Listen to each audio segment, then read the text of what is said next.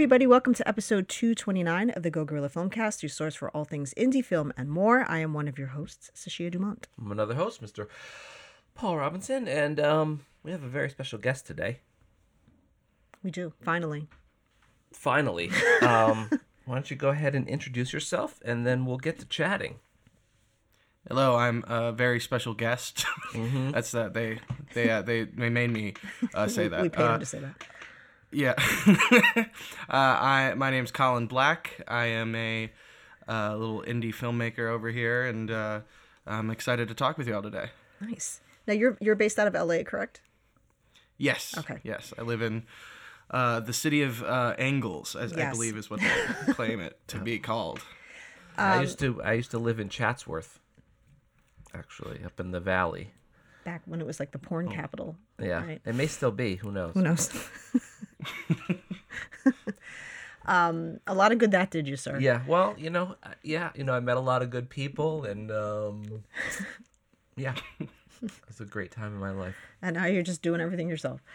Mm-hmm. So I had actually found Colin's work on TikTok, and then started checking out his stuff. So we wanted to have you on the show because I like one of the biggest shows especially for Paul, since he does a lot of the technical stuff on our films, was Film Riot.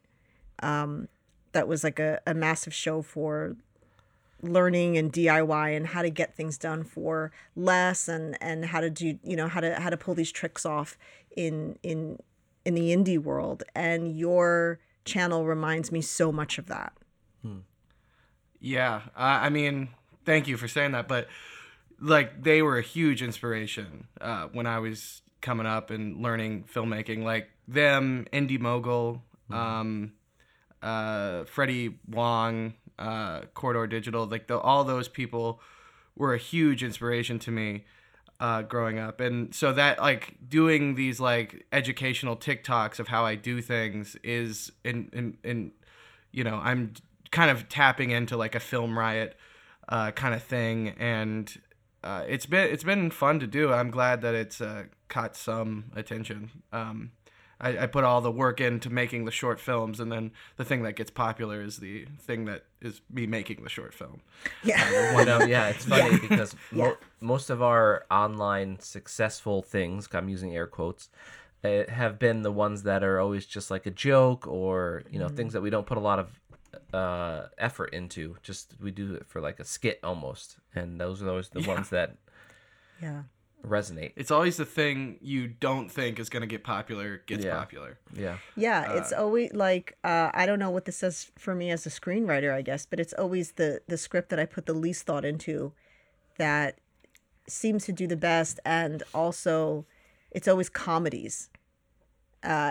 Skits, comedies are easier for skits, and it just kind of seems to be the go-to genre for that. But I like writing dark dramas, but what we've gotten the most attention for is always the comedy. So I'm like, all right, I guess I'll do another one of those. But your skits, I mean, just the effects in it are so good. They're really good, and we're really transparent. And we're the first persons to say, hey, that thing that we did is garbage, or we messed up here, we messed up there. So nobody can critique us harder than we can. But a lot of times you see certain effects and you're like, yeah, that just still doesn't look right or whatever. But I think adding the comedic effect too is also really helpful. I mean, I think it was To Spy For.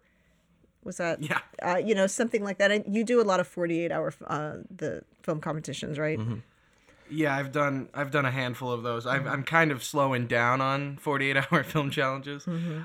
I like doing them just because I've done like 6 or 7 of them, and they are always really fun to do, and I love the creative challenge. And also, like, sometimes it's better to just like, okay, let's not even think about this thing. Let's just make it and just go. And it's also, there's something to say about like doing something that's contained and like your brain is working on that thing like the whole weekend, you know? You're not pausing to think about, oh, I got to pay taxes, or pausing to pay, like, But to Spy 4 is, I did it in 48 hours, so the effects aren't as good as they could be, but it's still, it works for what it is, Absolutely, yeah. The context of the comedy and the context of that it's a 48, people will take it with a grain of salt. And that's kind of like the beauty of the effects that I do. It's like none of them, if you look really hard, are very good. I just know all the tricks to like go, okay, if you look at it for just like that few seconds it's on, it's good. Yeah. And it's all about lying to your audience and tricking to your audience that you're good. You're not actually good. You're just tricking people into thinking you're good. You make it. Yeah. We're 100% here for the farce. Yeah. Yeah. It's all about lying. That's what filmmaking is, right? Yeah. Yep. Absolutely. Yeah, and I don't think I concur.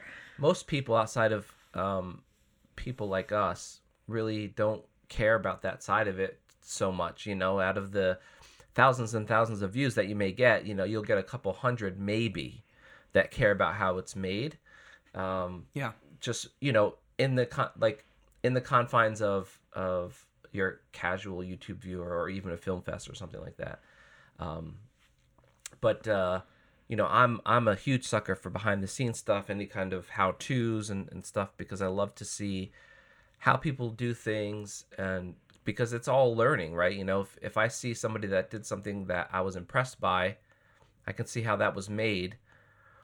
And vice versa, if I did something and I said, this is how I did it, and someone can say, hey, there's a much easier way to do that, FYI, and this is how so I think it really kind of ignites that two-way conversation that you can have regarding, your craft, and I think that conversation is so vital for all of us as a community to kind of keep moving forward. It almost sounded smart.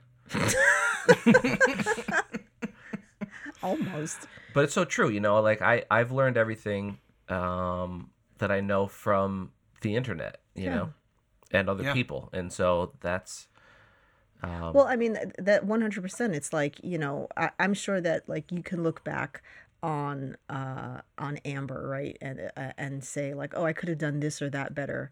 Right. But like when we did that before we submitted this festival. So yeah, I know. But when we go to festivals, people that don't know how to do graphics and they don't know how to do any of these effects, they think it's amazing. Yeah. Because they don't know how to do it. But I'm sure like it's not amazing. Did you just see the shoulder, and it's like yeah, the thing. It's like the arm joint wasn't properly rigged, so I had to cheat it. But they don't. Luckily, those people are never the people that would know that are never at film festivals. So right.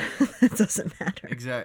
Exactly. You're leveraging because I don't know, like whenever you make something, you're always going to look at it in the lens that you made it and how it was made. Mm-hmm. But most people aren't coming into a short film or whatever you made knowing exactly how you made it. And you're just really you can see all the harsh edges, but they're not going to see that first.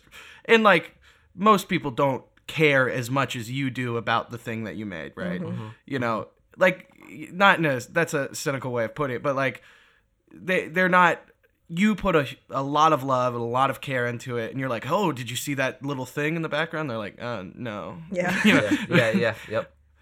But that's just the harsh truth of it. As long as you can entertain somebody and like they enjoyed themselves, I think you did a good job.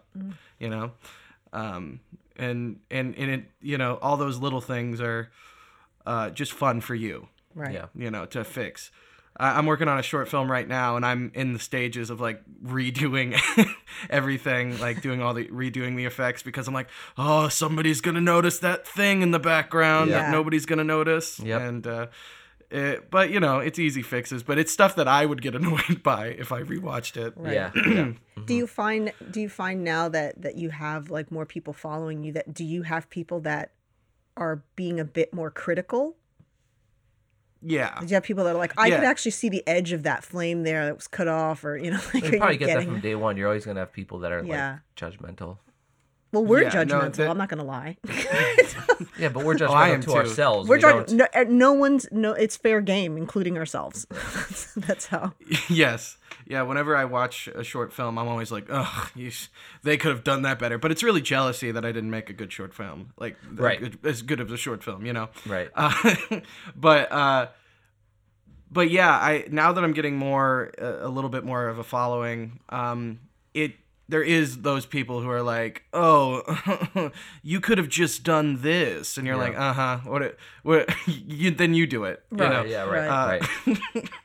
Right. But like, I don't know. I was on YouTube in like 2010 as like a little chubby kid who like was uploading videos. I got way harsher stuff then.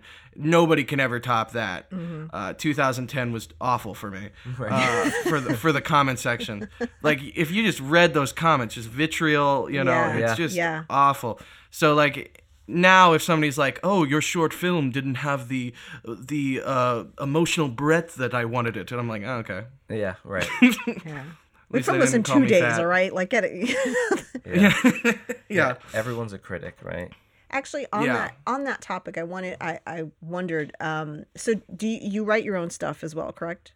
Yes, I do. Okay, so I wonder, like we've always flirted with the idea of doing like a 48-hour.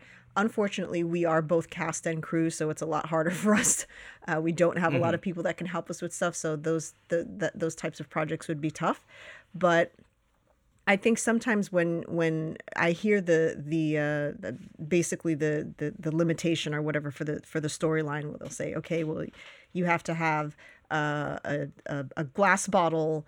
It has to be at night, and somebody sneezes, and it's like, okay, you have to write a story around that. As crazy as those sound, and how, you know, as asinine as they may sound sometimes, I wonder, do you find those confines to be helpful? Because when I'm thinking of a script, it's like, I think I have the script and then I have 400 sides of my brain that's like, you can go in 30 different directions with this. And then it becomes like a Cheesecake Factory menu where it's like, this is overwhelming and now I don't know what direction to go in. But even if the confines are weird, do you find that helpful where it's like, well, this is the story I have to write? Yeah, no, it's definitely helpful. Having those like, well, okay, we know we have to make this genre, or, oh, we know we have to make this kind of thing. It's always easier to put yourself in a box so then you can spread your wings in that box. So like I remember I had this team, we did this 48 and it was really good, and we were like, yeah, let's do this again. And it wasn't a 48. We were just writing something together. And then we were just in the room kind of like talking ideas because we had no confines, and it took us way longer to come up with a script than it did for the 48. And we were like, why? Are we just not creative? It's like, no, we just didn't put ourselves in a box. Yeah. You know, we didn't say, okay, we're making this, we're making that, you know. And, you know, it does, but there are the things that are like, into Spy 4, it was like, you must add a secret ingredient. And like, that's probably my least favorite part of the film, that I had to ham fist that in there. Yeah. And like, I think we had for that one, it was an actor. So we're like, okay, an actor. And then we got dark comedy. And I've always wanted to make like an action spy film. So I was like, okay, I'm going to make it a spy film. And so for that one, I was just like, wouldn't it be funny if an actor is just trying to get into the SAG and he's going to do anything he wanted to get into SAG, but it turns out it was not SAG. Right.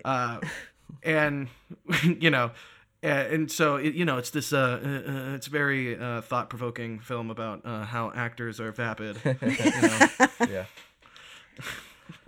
I felt the emotional breath of that piece. Yeah. Yeah, played brilliantly by my friend Jacob Rice. It's just the quality and everything of your work is really good. And again, I don't want to compare it because it is its own thing, but we just always love hearing from people that do stuff. We had Ryan Connolly on the show, and we loved hearing about when things went wrong, because you always assume that these things are kind of only happening to you. I mean, things go wrong on other sets, but I'm always curious to know what shoe has dropped on somebody's set and how they recover from that. Is there anything that has hit one of your productions that was completely unexpected, or and like how did you kind of get over that? Yeah, great question. I think I've never had a problem on set. I can't tell you. We found one. I was like, what? Yeah, I've never. Everything has gone perfectly every time. Yeah. No, I think one of the worst things that ever happened. I don't know if you've seen it, Abduction Production, and it's one of my favorite things I've made. But what happened was, we were filming on this we were filming on like the Blackmagic Ursa, and apparently I've learned after the fact that that particular camera at that particular rental house had a tendency to lose footage. Oh, And Sweet. it's its only job, but that's fine. so we shot the whole short film, and we lost, like, I put it on the hard drive, it was there, and then the morning I woke up to like look at the footage, obviously, because I'm like, ooh, what do we got? What things I have to fix in post? But what I found out was I had to do everything in post because I think half the footage was missing. Oh god. And I already put all this money into it. I was not a happy man. My producer was there in the room with me, and he can attest that I wasn't angry, but I was very sad. And but the thing was, I do think it was a blessing disguised, because like I reshot it and I had chance to like rewrite some things. Yeah. Mm-hmm. You know, it wasn't great for the wallet, but Yeah, sure. It did become a better film because of it. And like the DP that I worked with that first time, he kind of, from that first week, kind of like figured out my tone and rhythm, and so he got a little bit better the next couple times, right? Yeah. So it worked out in favor. It was just, that was probably the worst thing that has ever happened. One time we had a camera erase footage because I pushed the erase button, but that's a whole other story. Because you I reused a card Yeah. without labeling it properly. Yeah. That was fun. Yeah. Mark your cards, kids. Yeah, no, losing the footage is awful. It's not very fun. No. But on the set there was multiple problems there's always just little problems that you have to solve, like, oh, somebody didn't bring this thing, and like, oh, okay, but I think that's the fun part about filmmaking for me, Yeah, I is agree the with that. problems that come, and then you can fix them and like problem solve, because that's like the puzzle-ness of it, where you're like, oh, I can't, oh, there's this, and like a lot of people are like, oh, we don't know what to do, and I'm like, no, you do this, and it's good. Yeah. And I'm like, I feel smart. Yeah. Because that's all it is. Like, filmmaking for me is just trying to feel smart. It's not about Yeah. art or anything, or trying to entertain people. It's That's about the being first time smart. I've ever heard of ego in filmmaking. That's crazy. Yeah. Yeah. Wait, what? What? You mean Ego from Ghostbusters, right? Yeah. Right. Right. So one of the I guess like tutorials that you had was where like you did the fake dirt, or the grave rather. And I really enjoy stuff like this, because I think, it's really common in our level, I guess I'd say, budget wise, that, to just be like, well, dirt's free, right? Let's just film in dirt. But it does come with, there's the initial like ick, right? It's just, there's bugs and there's crop living in there, and who wants to lay their head down on that? But, there's also being able to manipulate your lighting and, be able to work with textures in a way that you wouldn't be able to if you're out in the open, because, you've got a lot of elements and things that can get in the way of that. But I really liked that tutorial. I thought that was really cool. Like, just being able to be like, okay. Because I don't think that somebody outside of the business would, and I mean, even like, it would have to be somebody who's really, really, got a good eye. I think that most people would just think like, oh, they filmed in a hole somewhere, Yeah. And we had a guest on that we were so impressed that we found out after the fact, when the conversation was over, that a scene that they had of a frozen lake, that they actually couldn't get a frozen lake and they had to make one. And we would have never in a million years thought that the lake in that scene, we thought like, okay, maybe obviously the close-ups might have been like in a studio, because it, you can fake it and have the, fake ice in there and stuff. But they just literally dug a hole in a field and then lined it and filled it.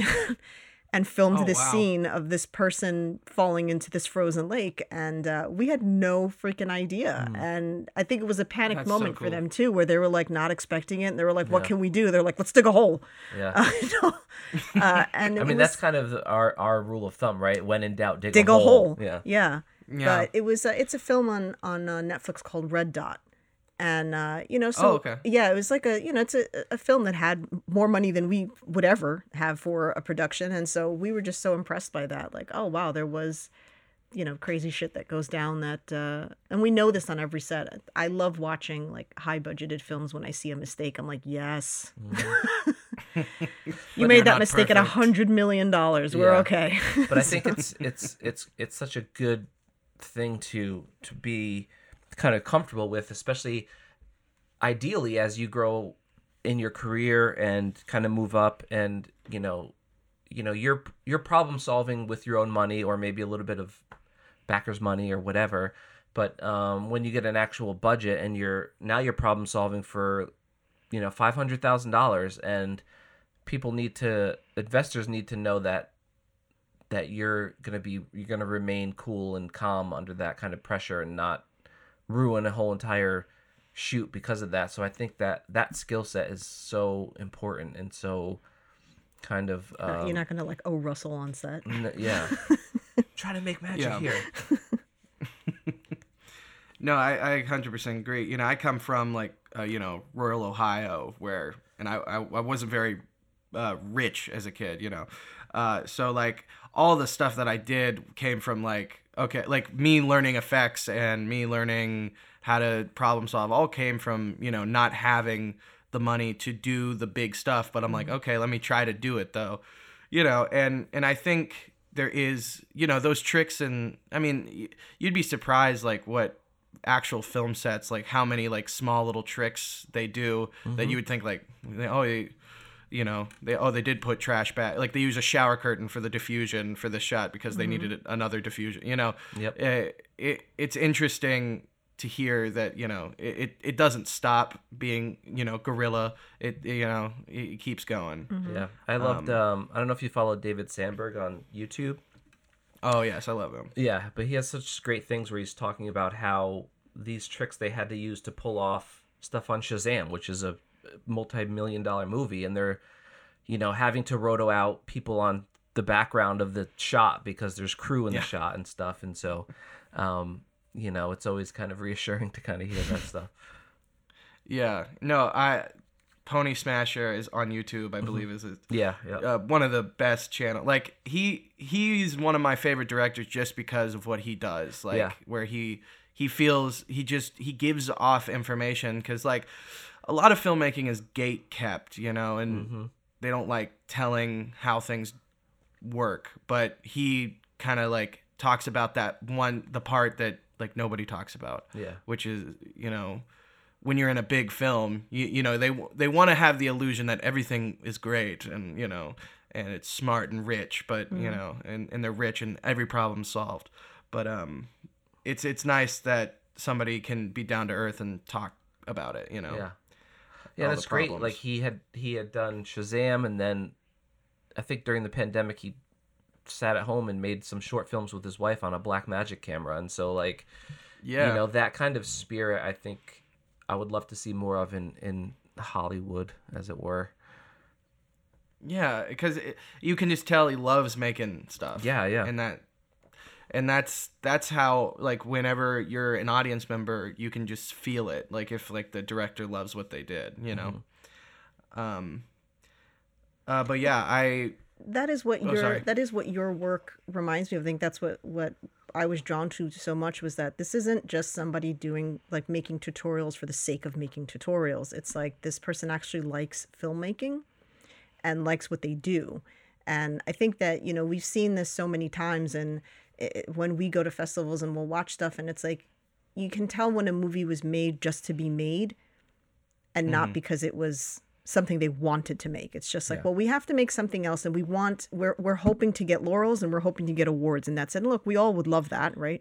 That sounds wonderful, and the laurels are great and the awards are great, but you don't always get that. And I don't I never want to set that up, that the success of something that I wrote is based on how many laurels we can get, because it's so subjective anyway. But I wonder, do you submit a lot of your work to film festivals? I do. I have had, like, not all of them, because I've made, like, Abduction Production, which I did submit that to festivals. So I was like, okay, that's the good one. But of course, it's a little bit too long. It's like 17 minutes, which is unfavorable. There's a lot of, like, little things you can do to, you know, actually get into festivals, and making your short film the shortest it can be is a really easy way. Yeah. They don't really like the long, like, I don't know how many emails I got like, hey, we really wanted to put this into the festival, but it just didn't fit into our program. And it's like, okay, you know, like, even I went to school in Ohio University, and I submitted it to they have an Athens Film Festival. It's kind of like a big deal there, and I didn't get into that, and I was like, come on. I know local. You guys. Yeah. I'm local. And they're like, and like I even know the couple people who are like, you know, judging that, and they were like, it just didn't fit in, man. I was like, okay. Yeah. Yep. They didn't have like a comedy section, which was weird to me. That's so bizarre. Also, comedies, like, the way I, like, because, like, it was a black and white comedy, which can probably, you know, I don't know, I wanted to make something that I liked, which was, you know, a homage to those old, you know, 1950s B movies, sci-fi films, but make it a comedy.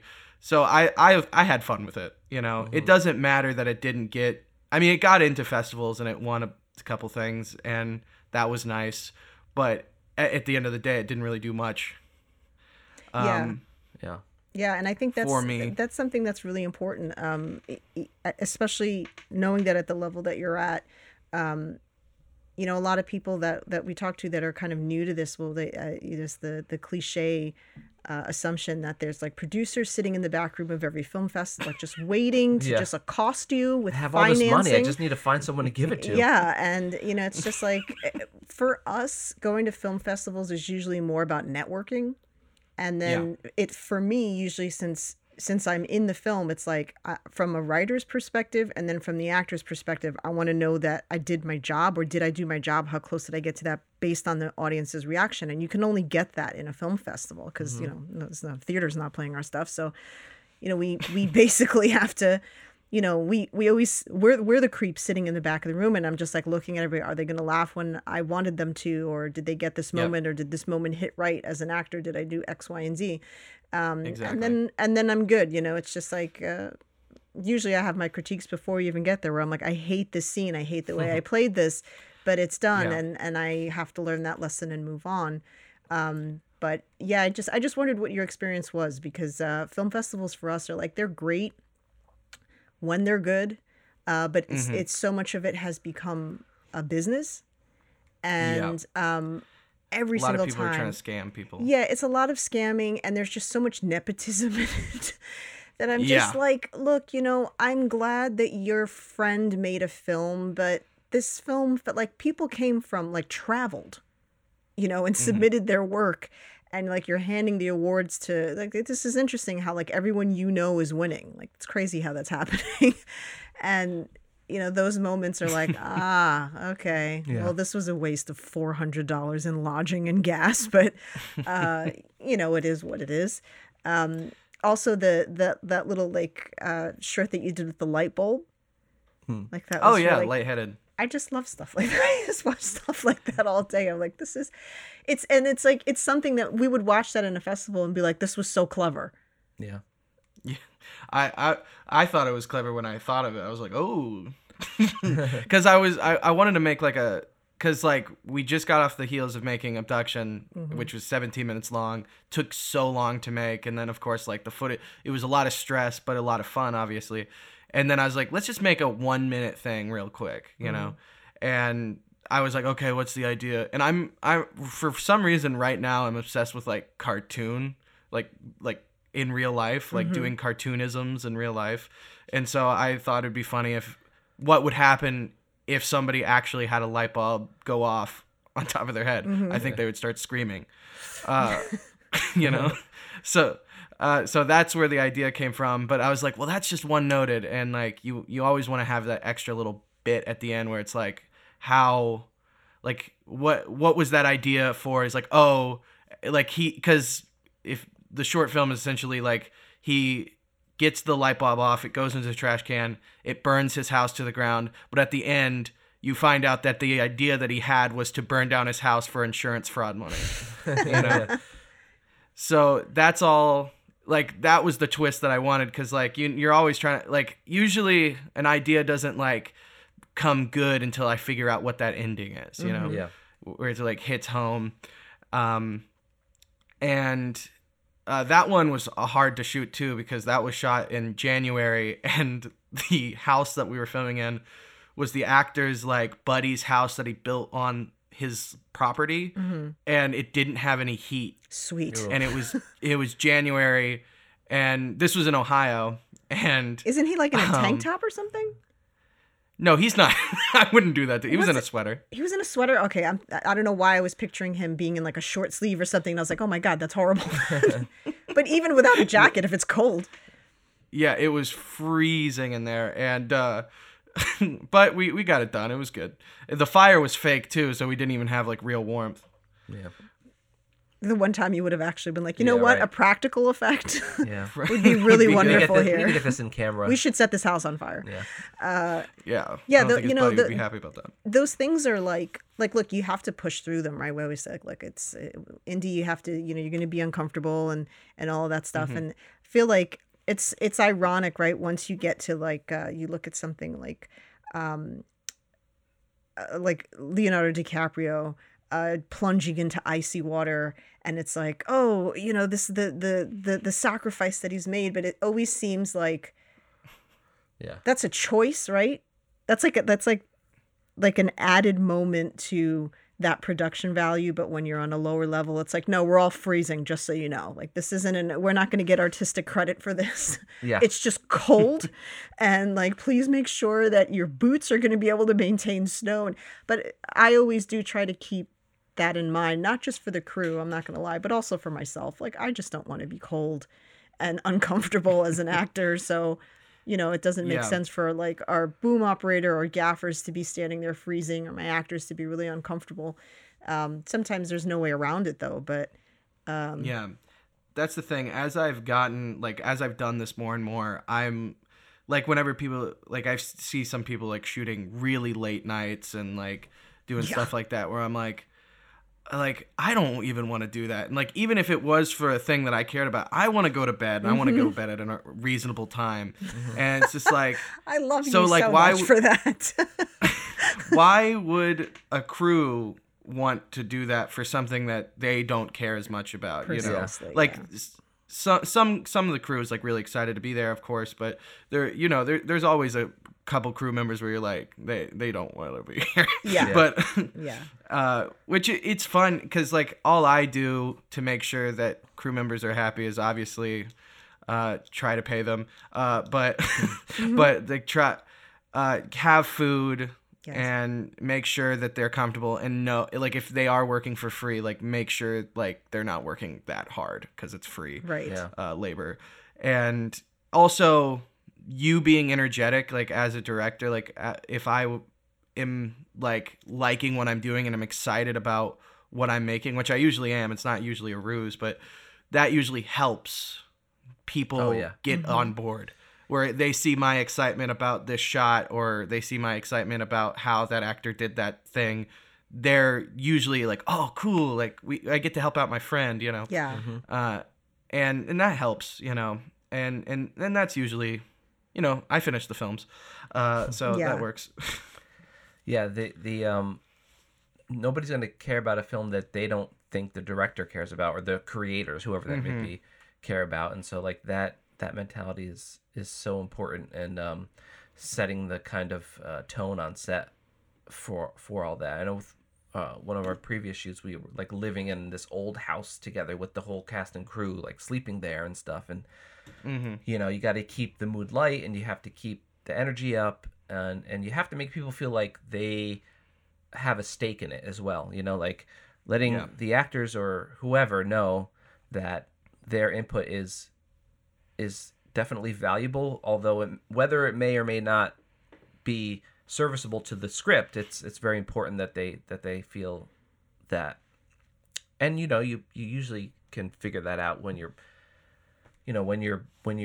crewing up or auditioning. You can kind of see who fits your vibe and kind of who kind of like is going to work well on set and have fun. Yeah. It's good to have a good vibe on set. That's probably one of the main things to have a good film production, is making sure the people there are into it and having a good time. Yep. Yeah, I 100% understand not filming at crazy times. I mean, when we first met and we were making films together, back when we were still youths, we were able to, like, we didn't even think twice about it. I was just talking about this the other day. I'm like, my God, we used to like start filming at like 9:00 at night. We'd film till like 3:00 in the morning. And,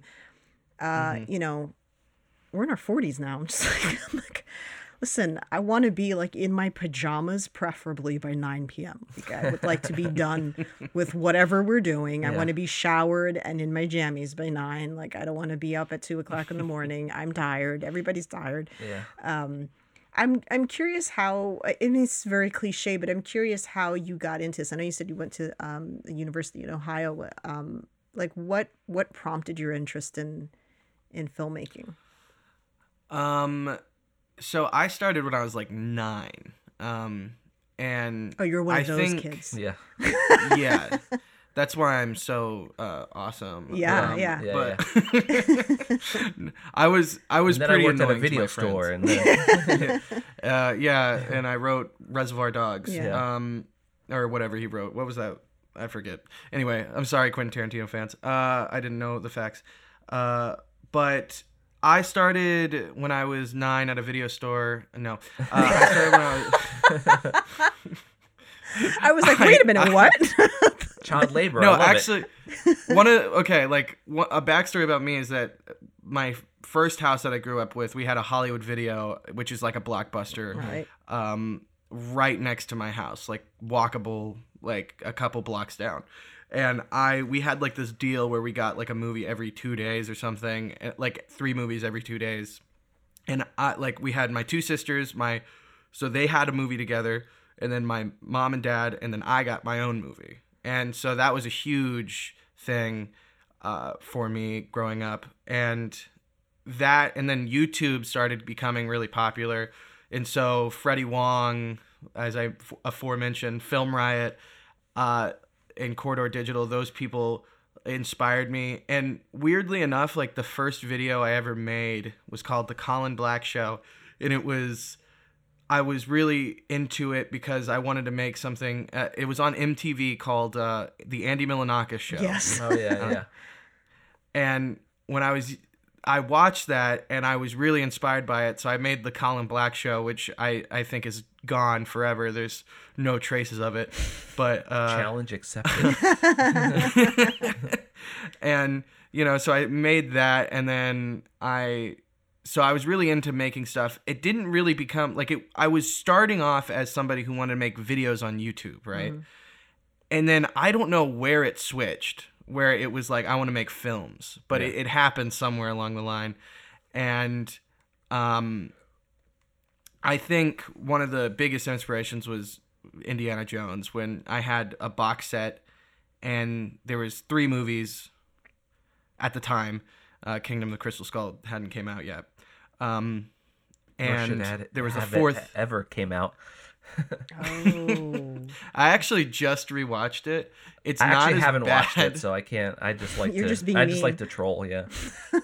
I recently watched Kingdom of Crystal Skull, and it wasn't as bad as I remembered it to being. Mm-hmm. I think YouTube and like the internet told me to be a little bit more mean to it. Yeah, Yeah. that happens.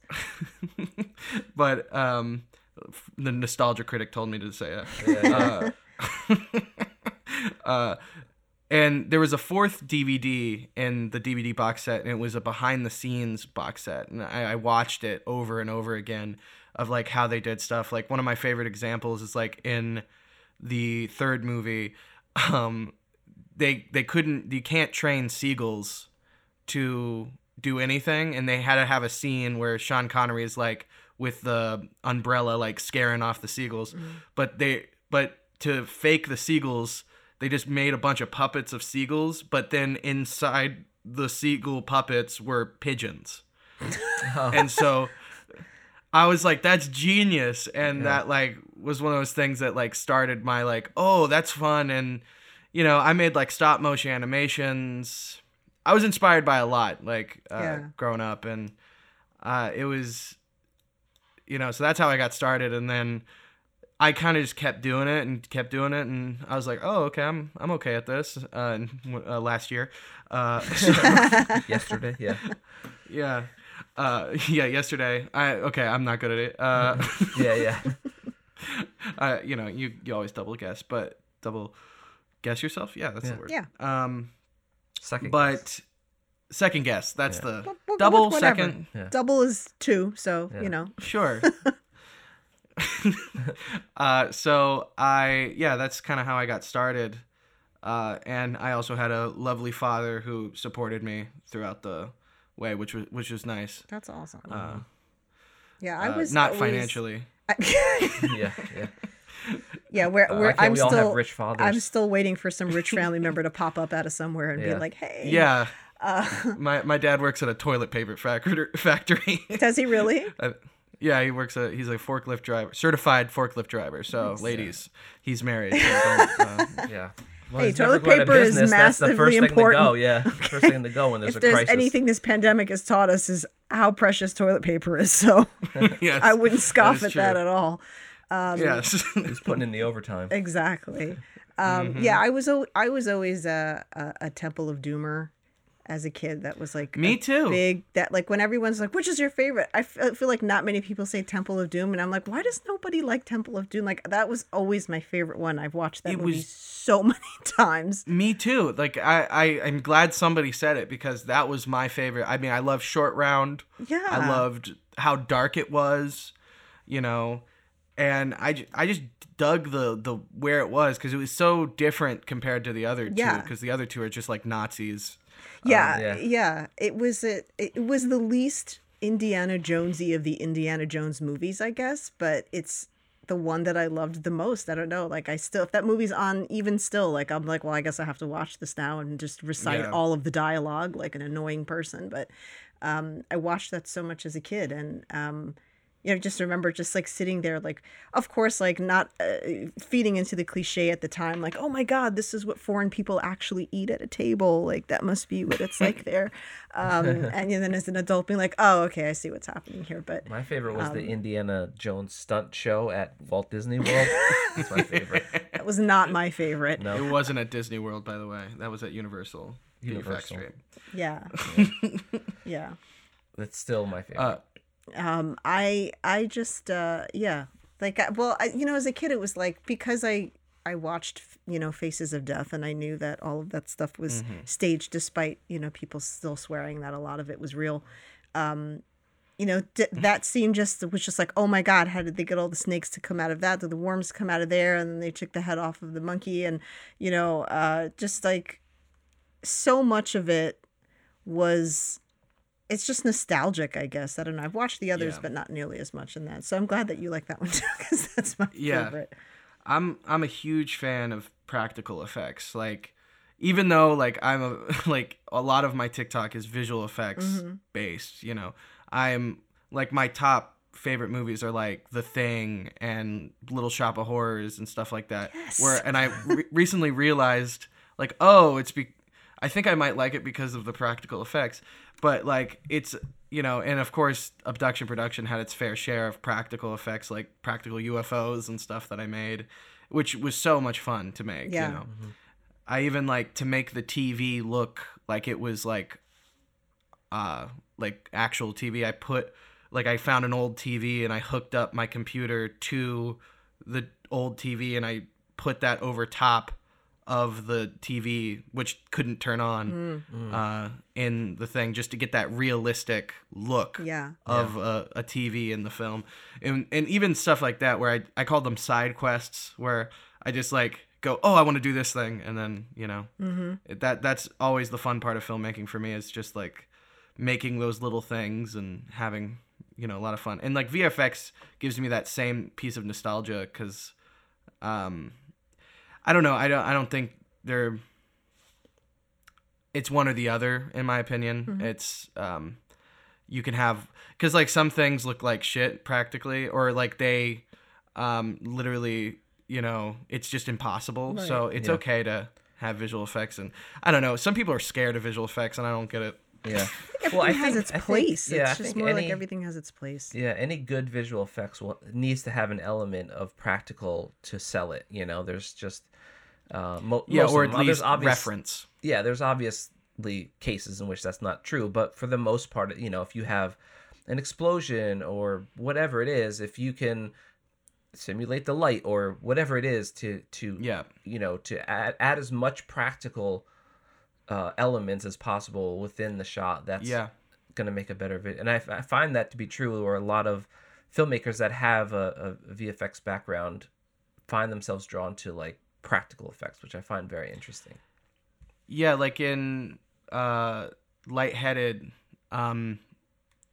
whenever the little trash bin was burning, you actually can see like a little wire in the background, and that's the wire to the fog machine that's right behind the trash bin that's shooting smoke into the trash can. And then we put one of those like little Aperture MC lights in the trash can, and on fire mode, of course. And just that little added extra of adding that real light, adding that real smoke, made that shot look way more realistic than just going like, okay, the geniuses, they'll figure it out, Yeah. It's always knowing your tools and knowing how, like, what makes it the best is, you have to, like, that's why it's so important as a guerrilla filmmaker to know like every little job, because it's, you'll save money, you'll save time if you know like the tricks to make something look good. Yeah. Yeah. Yeah, I think that it's so, we talk about it all the time, where it's, having to wear all those hats is so daunting and so difficult. But as you progress and are able to bring other people on, it just helps you communicate with these different departments and helps you kind of like, work with people better, because you're certainly not going to be better than them at sound or, whatever department it is. But at least you can talk the language and you can express to them what it is that you need to tell the story much better, Exactly. It also helps you figure out the budget too. Like, like how much you're going to spend on something. And, I think that's one thing that I'm pretty good at, is having a really low budget, but making it, like, stretching it out to make it seem. I was talking to somebody recently, and I watched their short film, and I was like, wow, this looks fantastic. And they was like, yeah, this seems like really cheap for what, like, this looks really expensive for how much we spent. And I was like, oh, how much you spent? He's like, $30,000. I went, yeah. I love those numbers. Oh my goodness. I love those numbers. That I think you're our Ohio twin, because we've I'm so grateful for all the people we have on the show, and we've had guests on the show that I'm like, there's no way they're going to come on the show, and they do, and it's amazing.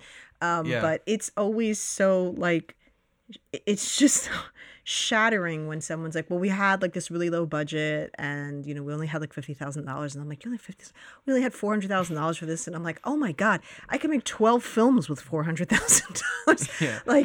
And I mean, that's great, but it's just like shit, I mean, that 40,000, I don't, but I mean, I will say that we've learned going along, we hit this point where it's like this sad realization that we can't make things for as cheaply as we used to, because we had to start respecting people's time and talent. And, in the beginning it was we didn't have to, but we didn't have to, but we decided to. But, in the beginning we had a lot more friends that were kind of doing this with us. Here, stand over there and hold the boom mic and point it at that person. And pointed at that person over there. And then once we actually got a sound person, we were like, this is great, but now we can never go back. And so the days of just like handing a boom pole to somebody and being like, point it over there, those days are over, and sound people are so expensive. So it's just like, Yeah. that's like My our buddy- whole budget right now is just running sound at this point, because everyone else we can kind of maneuver like, hey, move that light, move this pole over, but a sound is just like, well, we're not going to get that quality unless we have somebody who knows what they're doing. And if we're shooting for 4 or 5 days and their rate is $700 a day, that's more than the whole budget, for the whole damn film. So I guess like 40,000 now doesn't really sound like as much as it did to me maybe just a couple of years ago, but it is still, we still realize Well, it's that's interesting a lot the of way money. budgets work, Exactly. because it's so much of a budget a lot of times isn't something that is directly reflected on the screen, right? So you're paying your housing, you're reimbursing for travel and all this stuff, and then if you're able to do a lot of stuff yourself competently, then you can save money there. So I think we've done so many films, and having people assume that it costs a lot more, and seeing films that cost a lot more, which the production value maybe wasn't as high as it should have been or whatever. I just feel like budget numbers within a certain range obviously are kind of just like arbitrary. You could tell someone we spent 20,000 on a film or 30,000 on a film, but those two numbers are, to me, when I'm watching something, those two numbers are, there's no difference that I'm going to see on screen, I don't think, from the difference of those two things. So I think it's kind of interesting to see how all of that plays out, because that's always, the first couple questions. It's like, what did you shoot on? How much did it cost? How long did it take? Like all those questions. And I don't know. I'm fascinated by that kind of the exploration of that, and like where all the funds actually go. Not that people are lying, but just like what are they literally spending it on, and how that is reflected on the final product. Yeah, and I guess I save a lot of money because I can wear so many hats. Yeah, same with And, us. Specifically in post-production, like I with this one I'm making right now, it's called Sleeping with Clouds, and I think there's 222 visual effects shots in the whole thing. And having to do color and sound, and I'm not composing it, but having to do all that, I'm like, I probably should hire somebody to, to split this work up, because it's exhausting. Like, especially sound for me. Like, because like for me, sound is like so important. Like when everyone makes fun of me because when I'm directing, I direct in sound effects, where I'm like, you go over there and you go what pa, and then you go pa poo, and they're like, and most of the time people get what I'm saying, but like a lot of people make fun of me for. Especially when I'm directing, there's a scene in it where like they have like a little fight, and like I'm like everything I was saying was like, and then you go pop poop pop, and and they make fun of me for that. But like it just I said bam pow bam, not pow bam pow. Jesus, What the hell are you thinking? And so sound effects are always that thing in the forefront. And sound is always, and editing is all, like I direct for the edit and I direct for the sound because they're really important to me. Yeah. And whenever I'm like, okay, I have to add this sound effect, this, okay, now I gotta go Foley this thing. Yeah. I get exhausted doing that stuff, Yeah. It's never as good. It's I always say, like, it's the main thing when we go to festivals and we sit down, and I'm just like, if I can't hear this movie, if I can't hear the dialogue, then it doesn't matter how good the script was. We let losses roll off our back. I don't care, because we're completely pessimistic people. So we're like, of course we lost, whatever, let's go home. But what we did lose recently to a film that you literally couldn't hear the dialogue. And I just turned to him and I was like, should we give up? I mean, it's like, are we done here? Because I remember during maybe they don't care about audio. Like during the film. Well, I mean, of course, ironically, we found out that this person was local to the place at the fest, and they were friends with them. And I'm like, oh, they won. But I mean, during the film, I leaned over and I just said to him, I can't hear anything that this fucking woman is saying. Can you hear anything? And he's like, I can't hear anything. I was like, you can't hear anything. And then they even addressed that. like in the Q&A. the- Like, oh, we ran into issues with the sound. I'm like, yeah, you did. And hear 'em. so when they won, I'm like, what? I mean, It's all about the story. We can't even hear the story. I can't hear the fucking story. Yeah, but that's the my emotional favorite weight thing. resonated with me. Yes, so that's what it fine. was. The emotional weight resonant. That's what it is. The That's breath. why we lost. But It's always it's frustrating, but like, and granted, we didn't have the most amazing sound in the world, but we also didn't have any help. Like, it was just the two of us, and I had to act to a CG robot that wasn't even there yet. So, it's like I have to stay in this area That's because hard. the boom mic can't move and I don't have anybody that can move with me, and I'm having to act physically, and it's like, okay, how do I act with my arms and then not move out of this like 6-inch area of the mic? So I was a little miffed at that. I'm not gonna lie, but sound it's so I'm a star. important. So you understand. Yeah. But I was just like, God, the like Pearl audio. you have to take sound into consideration. I'd like you can have the most amazing wardrobe and location, but if your audio is off, you're gonna lose people. Exactly. It's 100% right.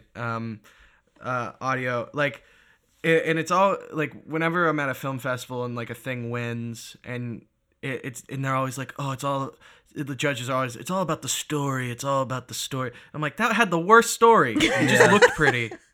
Yeah. What are you talking about? Story? That thing looked pretty. Like, they shot on an Arri Alexa. Everyone Yeah. shoots And at it an Arri looked Alexa. Yeah. Yeah, You get in every film festival. Shot on. They Keep shot it it on short and shoot Anamorphics. on an Ari. You'll get in everything. Yeah. Yeah, literally, I was just like, they didn't even have a story. It's just about a guy going to a coffee shop and then Yeah. like crying. Yeah. And like, especially Well, for like coffee's meme sad. who makes. I don't know. Yeah, that's true. For your toilet. Yeah. Doomks. That was a joke. That was a comedy But joke. also true. Yes. See, I'm using real life experiences to Yes. make comedy. I'm like Mel Brooks, everyone.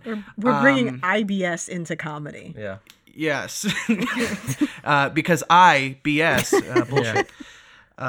Exactly. No, but because I make like comedies and stuff, I usually lose out to dramas. Like, it's just how it goes. But it's in film festivals specifically. But I'm not too whatever. I'm pretty bent out of shape out of it. Oh no, I'm kidding. But but it's always like they always talk about story. And I was like, but they don't even have a freaking story. Yeah. Yeah. I don't know. I That's the thing I don't like about film festivals. Yeah, I 100%. But then It's just it's a cinematography contest. Yes, it can be, absolutely. And I mean, it's like popularity, and then also like with us, mostly it was like Red. Everybody was filming on a Red, and when we say this, it's like no shade to Red. Listen, I would probably slap a nun for an Ari. Like, I'm not saying that we wouldn't love to have an Ari, but our thing is always like I've slapped a nun for less. Yeah. But the thing is always like, okay, you have the Ari, but did you know how to use it? Because there was no point. You didn't have the right lenses for this. Like, you just like, it looks like you have stock awful. footage. Yeah. The lighting is off. Everything's off. It just doesn't look right. And so, that was our thing where we were like, years ago when that kind of started becoming popular, it was like you almost got into a film fest because you filmed on a Red. And then we'd look at all the footage and we're like, is this really what this camera does? Because it's awful. And then we realized, oh, nobody's putting the money into the lenses. Yeah. And it's a great camera, but you gotta have great lenses. So gotta have great lenses and you gotta have great lighting. have great lighting. Yeah. Lighting is super important. Like, Set design as well, and the way the colors are playing with the frame. All that stuff is so much more important than what your sensor you're using. It's why I don't. We all want the script best for... sensor. I mean, that's kind of just baseline whatever. We're gonna buy whatever sensor we can afford. That's the best, but. Things that you can control are your framing, are your lighting, is your, color, what colors you're using. All that stuff that you have ultimate control over. It does so much more work for your shot than a sensor does. That said, we all want we all want an Ari, so it's like we're all gonna slap a nun for an Ari, but I mean, Num's gonna be slapped. I literally I slapped a nun for an Ari. I didn't get one. Oh, was it fun though? It was God's very fun. wrath. It was God's wrath. Yeah. I mean, It's like you get this Sony. I literally stopped. I stopped scripting exteriors at night because I was just like, we don't have the lighting for this. Like, I just need to accept the fact that Not yet. that beautiful balloon lighting, we don't have that. Yeah. We don't know anybody that's going to lend And it we to refuse us. to do day for night. And I refuse to do day for night unless I have Jordan Peele cinematographer, which we Yeah. don't. So you have to have the infrared camera. you need an and the infrared IMAX camera, exactly. Yeah. So it's Yeah. like I slap a couple nuns for those. I will. Yeah. I got to 3. slap the whole parish for that. Yeah. But I just like, you know, it was just like finally going like, okay, I would love this scene to be at night. In fact, our last film that was just in the film fest was supposed to be at night, and then he did test lighting, and I looked at it and I said, I hate that. I hate everything about it. It looks awful. And he's like, well, this is all that our lights can handle in pitch black. So Yeah. I was like, all right, I guess I won't be writing anything at night because That was my we're pitch not to buy more lights. we're not doing ourselves any justice. I did have a question. I wanted to go back. You had mentioned Little sure. Shop of Horrors. This Yeah. is a film that's near and dear to my heart. It is. I absolutely It love is. this movie. I love that film. My question is, were you introduced to the original ending or to the released ending? The released ending. So the ending So- where they hold hands Yes. and they go into the house, right? So can I just tell you, I grew up with that ending. I did not learn until literally weeks ago that it didn't end that way. Weeks ago? Yeah, and I'm surprised because I'm like, you know, I'm an annoying, like, I hate using the term cinephile. That's so pretentious and fucking obnoxious. But like, I know, like, I know a lot of shit about the films that I've watched and stuff, and for some reason, Sure. that fact slipped past me. 42 years on Earth. And I was watching, because I like to watch reaction videos, because I always like, it's like the writer's side that's like, I want to see how people react to those twists, you know, like, did these people get it? Did these people I tend to like the same types of movies as them? How are they going to react to this? And I was watching it and I'm like, what in the fresh hell is happening right now? Because it was the original ending that hadn't been released initially. And I was like, wait, what is going on? Like when the agents Like come a out, Mandela effect. like those agents come out to talk to him in the back, and I'm like, what is it? Is this a deleted scene? Like there was never any agents to talk to them. And then I'm looking it up and I was like, son of a bitch. I can't believe. As a pessimistic person, I probably would have loved that ending as a kid, but I got the happy one. And I was a little You bit. want the happy. I was a little bit crushed because I was Yeah. just like, oh man, how would I have felt about this movie if I knew how it really ended? I don't know. Yeah. But That's how I do. felt when I saw the alternate endings for like Army of Darkness and stuff. Yeah. Yeah.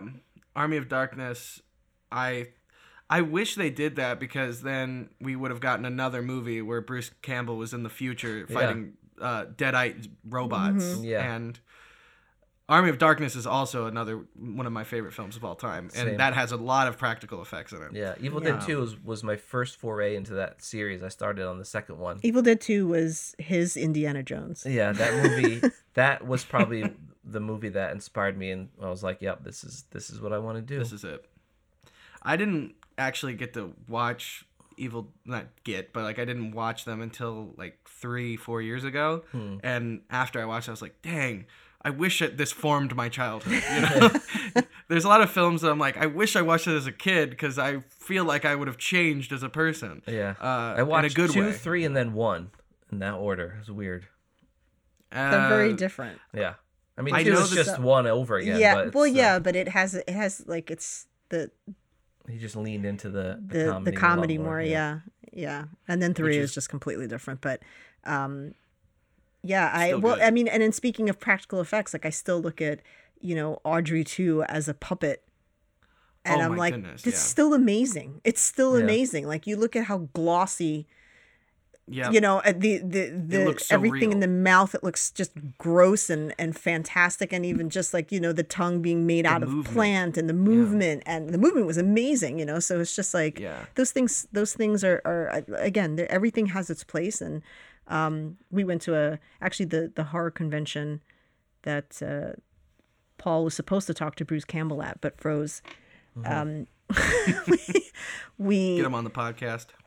He would die. I would probably die as well. I'm not gonna lie. I love Bruce Campbell as well, but he really loves Bruce Campbell. But we walked I in. don't subscribe to like fandom and all that crap, but when it comes to Bruce is your boy. certain people, I'm like total fanboy. Yeah. We walked into a room and I was heartbroken that in the corner was Tom Savini sitting with nobody, and there was no line for his table, and no one in the room seemed to know who he was.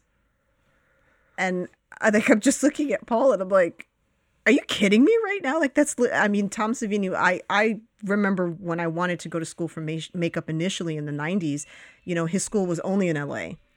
The one in Pennsylvania hadn't opened yet. And, you know, it was just such a massive thing. And I didn't get to go because I wasn't able to get to California. We didn't have money like that. But it was just so sad. Like, I was just like, I wanted to just get in the middle of the room. Like, do you people realize that it's Tom fucking You're in Savini? the presence of greatness here. Like, do you know how much practical, effects and makeup this man has molded the horror genre, and everyone's just like walking right by him. And I was like, this is Plus, he sad. had a gun crotch. Okay. He was Sex Machine. Yeah. I mean, come on. Like, another good movie, Dusk Till Dawn. It's good, just good practical work. And that movie, I actually watched that movie knowing nothing about the ending. Oh. And whenever that third act showed up, when it just turns into a completely different movie, I was like, what is happening? Yeah. Which is great. It was great. Like, I love that I didn't, like, I'm sure that turned, because, like, the first half is, like, this drama, this, like, crime drama, and then, like, becomes a B-movie vampire film. Yeah. And I'm like, this is great. Yeah. We don't make stuff like that best anymore. of both. Yeah. Nobody makes stuff like that anymore. Because the studio's too scared to do anything that's, Different. that might. Was it a that book? might Then no. become Yeah, was it a book first? Forget it. Although those can be great still, but it's it's funny to me how like things that the studios seem to be so hesitant to actually back always wind up becoming, like, when they get made still, regardless, they become cult followings. So it's like, don't you think you would, like, you see a pattern here? Like, maybe just like let this happen, I don't know. Well, now that's all reserved for it's starting to change even a little bit, but those types of films were reserved for like the $1 million budgets where you get people like Jordan Peele or whatever that are going to take chances, and then they'll pay off. So people like Blumhouse and A24 to a certain degree, they're still like allowing a lot of freedom. But I always say, like, Star Wars is great and fun, and I'll always watch them, and Marvel and blah blah blah. But who's gonna make the next Star Wars? If all we're doing is like remaking stuff. I personally believe that there's room for all of it. There's room for Star Wars and Marvel and indie films and new big budget films. I feel like there's no reason that all of this stuff can't coexist in this world, because there's so many people and there's so much media to be consumed. I feel like all that stuff is, but everything is based on a comic book or a book or whatever. And I like to see and no shade to authors, obviously, but I'd like to see filmmakers be able to kind of take the reins. Actually, all shade to authors. Yeah. Throw you right think in you're the better shade. than me because you can write words in long form. Wow, try doing that in script form. Yeah. Douche. You think you can write 1,000 pages? Try writing 120 pages of highly spaced, enlarged font. Using the save the cat method. In 3 acts, in always. Papyrus. Yeah. All right. Well, try writing a log line. Yeah. We can rant forever. We're gonna have the links to all of your work. Obviously, if anyone listening hasn't already checked out Colin's work, we will have the links for everything. And what are you going to be working on next that we can look forward to? Right now I'm working on Sleeping with Clouds, which is just a short film about two people who find their bed who have a one-night stand, who find their bed mysteriously floating into the sky, which is just kind of like this fun little comedy fantasy short. And I'm almost done with it, like 90% done. Nice. It should be coming out either end of this year, beginning of next year, depending on how I want to do the film festival stuff. Awesome. But, yeah. But I'm proud of it, so be looking for that. Yeah. Sounds like a sequel to Bed Knobs and Broomsticks. Am I right? 90s Yeah. kids, where are you? No? Okay. Yes, it is a sequel. You got him. You got him. That's it. Yeah, you got me. No cartoons in it? Okay, fine. Well, we will absolutely be looking out for that. Sure. That sounds pretty cool. We always like watching your work and watching your tutorials and things, and we hope that you'll come back on when that's done. Yeah. Awesome. I'll be happy to be back. Great. Thank you so much for being on. Yeah, thank you. Bye. Bye. That was Colin Black Colin Black. That's a good name. It's a good, solid name. Colin Black. for Indish. I think we've had 3 Collins on the show actually Yeah. now. So we're gonna have links to all his work.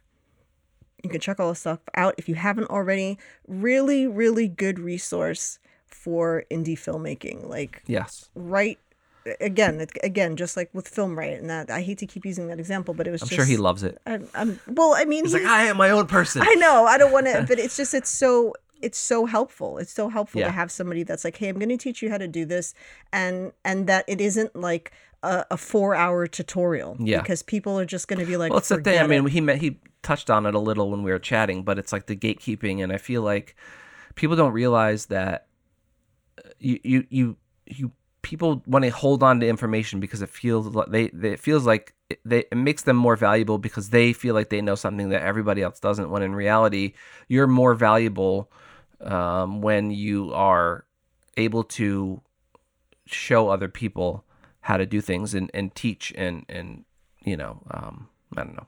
So yeah. Yeah. And he was super responsive, which I always appreciate. Yeah. He was like on his emails, like boom, boom, boom. And he's got a lot of shit going on. So he could have been like, who are you again? But yeah. So Well, he says he's got a lot going on, but who knows? you jerk. Like his stuff is so cool, and It is. we can't wait to see his I love like when we get to talk to new people and I get to follow like their work now. Like, oh, what are they doing next? I wonder what. Yeah. I have to like kind of go back on our guests to be like, that's right, they were working on something I wanted to see, and like go see if they finished it. Yeah. So we'll hopefully talk with him again, and maybe you guys can have like a VFX like showdown. No, could thanks. film something. Oh shit. Well, a collaboration then. Yeah. It's always a showdown, even No. when it's a collab. Yeah. Two VFX artists walk into a room. Yeah. Have a 48-hour off. Who comes out alive? Yeah. And I'm over here like, how do you turn the computer on? Yeah. My file disappeared. We thank him very much for coming on.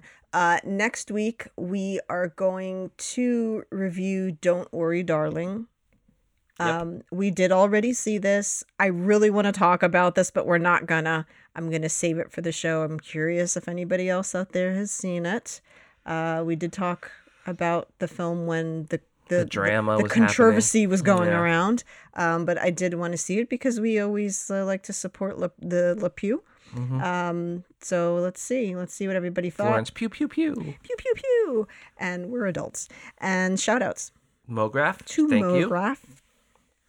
And so that's it. Just come back next week, see what we're up to or not, and go check out Colin's work.